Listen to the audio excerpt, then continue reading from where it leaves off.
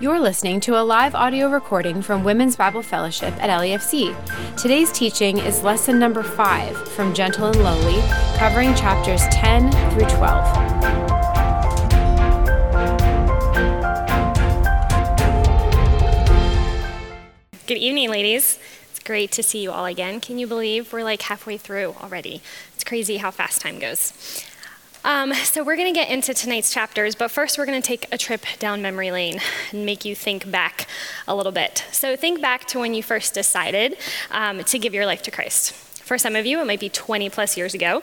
Maybe it was only a few years ago for others, or even more recently than that. But regardless of when it was, I want you to think about what it was that convinced you to give up your selfish desires and choose to bow to the lordship of Christ. What was it that attracted you to him? Was it convincing arguments that a friend laid out? Or was it a sense of deep fear of punishment that drew you to God? I think for most of us, it was more likely the sweet love of Jesus that drew us to him. It was most likely his gentleness and his compassion, the beauty of his lowliness and accessibility that caused us to make the jump to repent and submit. I know it was that for me. So Christ is enchanting. The beauty of his love is what draws us in and keeps us close. And you read about that love and that loveliness this week. And we're going to look a little bit closer at a few aspects of Jesus' character that make him absolutely irresistible to sinners like us. But first, let's pray. Lord, you are beautiful. Please open up our hearts to see that beauty clearly tonight. Jesus, I pray that you would draw these women to you with your absolute loveliness. Give me the words to explain who you are with clarity and truth. In your name we pray. Amen. So I want to share a little bit of my own story with you tonight because it fits well with what we read about this week, about the beauty of Christ's heart. Several years ago, I was a very different person than I am now, a Christian in name only, and I went to church just to keep up appearances.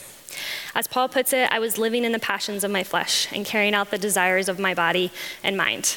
I was far from God, either giving into sin willingly or when I was convicted, attempting to beat that sin in my life with my own strength and failing miserably. I was begging the Lord for help, but refused to cut out the root of my sin and was therefore caught in a never-ending cycle of repentance and then abstinence and then finally failure as I gave in again to the temptation.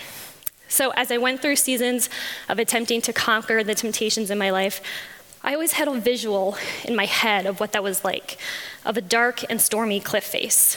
Overcoming my sin was like inching slowly up that cliff while the storm raged, but I felt that if I could just get to the top, I would be in a much better place, safe from the edge of the cliff. But time after time, I lost my grip. I gave into temptation, and I would slide down to the bottom, having to start all over again. This process was miserable. It was dark, it was lonely and exhausting. And in my head, it looked like this. Fast forward a few years, and the Lord in his mercy exposed my sin to others, and it was through that painful but cathartic process that I was finally able to be truly free of the sin that had chained me for so long, and I was able to find forgiveness in Christ. As I went through those months of healing from all of the wounds that I caused myself and others, I kept getting another visual in my head. One of a meadow with a stream full of light. Everything there was still and at peace. And there with me was the Lord, telling me that this was what he had planned for me all along. Rest. It was beautiful, captivating. It was pure light and better than anything I could have imagined on that cliff. I told myself I wasn't gonna cry. I almost made it, guys. When I was stuck on that miserable cliff, I couldn't even picture something like this. But afterwards, I was there with the Lord, and it looked like this. This meadow, ladies, is a visual representation of the heart of Christ, and it's beautiful. Look at these two images up on the screen. I mean, which would you rather be in? It's not a hard choice, right? What is it about the Lord that makes his heart so beautiful? There's so many things, but we're going to talk about 2 of them tonight, his emotions and the sweet friendship that he offers us. And as you listen tonight, I want you to keep the visual of this meadow or your own image that you came up with, you either drew or found from your homework, Keep that image in your head and let yourself be enchanted by the beauty of the heart of Christ. So in chapter 11, Ortlund walks us through a lot of really important theological points about Christ. He cites Christ's eternal humanity, which isn't a topic I'm going to explore here tonight, but I highly recommend you do your own research on that because the implications are massive and it's a fascinating topic. Ortlund also extensively discusses Christ's emotions and how they add to the beauty of Christ. I wonder if this idea was something new for you. So how many of you tend to think that emotions are bad? As women, we are often accused of being too emotional, of letting our emotions rule our actions, and both of these are rarely said as positive things. But as Ortlund points out, our emotions are tainted by the fall, but they are not a product of the fall. Our emotions are tainted by sin, but they're not sin in and of themselves. And we need to understand that to be able to really understand Christ and his emotions. So let's take a minute and think about what untainted emotions would look like. As Ortlund puts it, it's an inner life of perfect balance, proportion, and control. Now, I don't know about you, but this does not describe me and my emotional life. I have a 5-year-old, a 3-year-old, and a 1-year-old at home. And if you catch me at bedtime, I can assure you that my emotions are not in perfect proportion or control, depending on how the night's going. It's difficult for our sin-entrenched hearts to comprehend this, to imagine pure, sinless emotions, but think about how beautiful joy would be without slivers of discontentment. How marvelous compassion would be when it's not tinged with selfishness. And how magnificent anger would be when it's not fueled by pride. How can we begin to grasp these things? What would that even look like? It would look like Christ incarnate. Christ who experienced pure joy that he willingly endured by saving us through the cross. Christ who couldn't help but move towards sinners and the hurting because of his untempered compassion. Christ who raged in holy, righteous anger at death at the tomb of Lazarus and who raised Lazarus to life to prove that death did not get the last word. If we want to know what emotions look like without a touch of sin, all we have to do is read the Gospels. It's all right there, spelled out on the page for us, and it's beautiful. How blessed are we that we have a Savior who has such deep emotions. Without them, Christ would be cold and indifferent, completely unfeeling, and that's not very appealing. Not only do these emotions draw us into Christ, they give us a Savior who can intimately relate to us. He was made like us in every aspect of our humanity with the one exception of sin. And that means that Christ experienced the same raging and intense emotions that we do. He felt the deep sorrow, the intense anger, the debilitating grief. He knows perfectly what we are going through when this world throws all of its awful and difficult circumstances at us. I love how Ortlund wrapped up chapter 11. He reminds us that when life is unfair and unkind and all of the emotions boil up within us, we can take those to Christ. Christ understands those feelings. He feels those feelings for us, and we can trust him to feel them on our behalf. Because unlike us, he feels them perfectly and purely with no hint of sin. What a friend, right? We wrapped up this section looking at exactly how Jesus is our friend. And we had you think about this concept in your homework because for some of us, it may be something that's new, or it might seem like we're dishonoring the Lord by taking what might seem like a casual view of him. If you grew up in the church and were immersed in Christianity your whole life, there's a wide range of how you could view Christ and how you might have been taught about who Jesus was. Some churches focus heavily on Jesus as king, as the one who will come from the clouds pronouncing judgment and wrath at the end times. And as Ortlund mentions in the book, this is an accurate representation of part of Christ's character. And we need to hold proper reverence for that. But I would argue, as Ortlund does, that we would be wrong to ignore the fact that while Jesus was here on earth, he was a friend to sinners.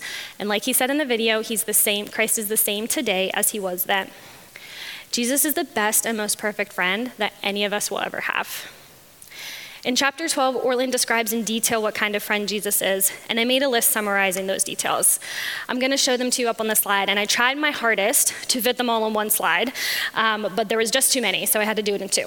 So I'll get to the second one in a second. So I know we can all read, but sometimes truth sinks in a little bit more when it's spoken by someone else instead of in our own inner dialogue. So be patient with me as I read these truths over you tonight, and I pray that they would sink into your heart. If you want to close your eyes and quiet yourself and just let these things sink into you. So ladies, if you are in Christ, he is a friend to you. A friend who enjoys spending time with you, who makes you feel welcome and at ease with him, who never refuses your presence or raises his eyebrows at you, a friend who has no limit on what he puts up with, who comes in to fellowship with you and relishes your company, a friend who pursues you and then opens himself up to you and makes known his deepest purpose to you, a friend who goes with you on the journey and is steady and constant, a friend who delights in you, who honors and respects you. Christ is a friend who relates to you in all of your humanity, a friend who comes into the pain of your loneliness and never fails you or betrays you and is never ashamed of you. I don't know about you, but with how hard life is, I sure need a friend like that. And we are granted that friendship when we come to the Lord.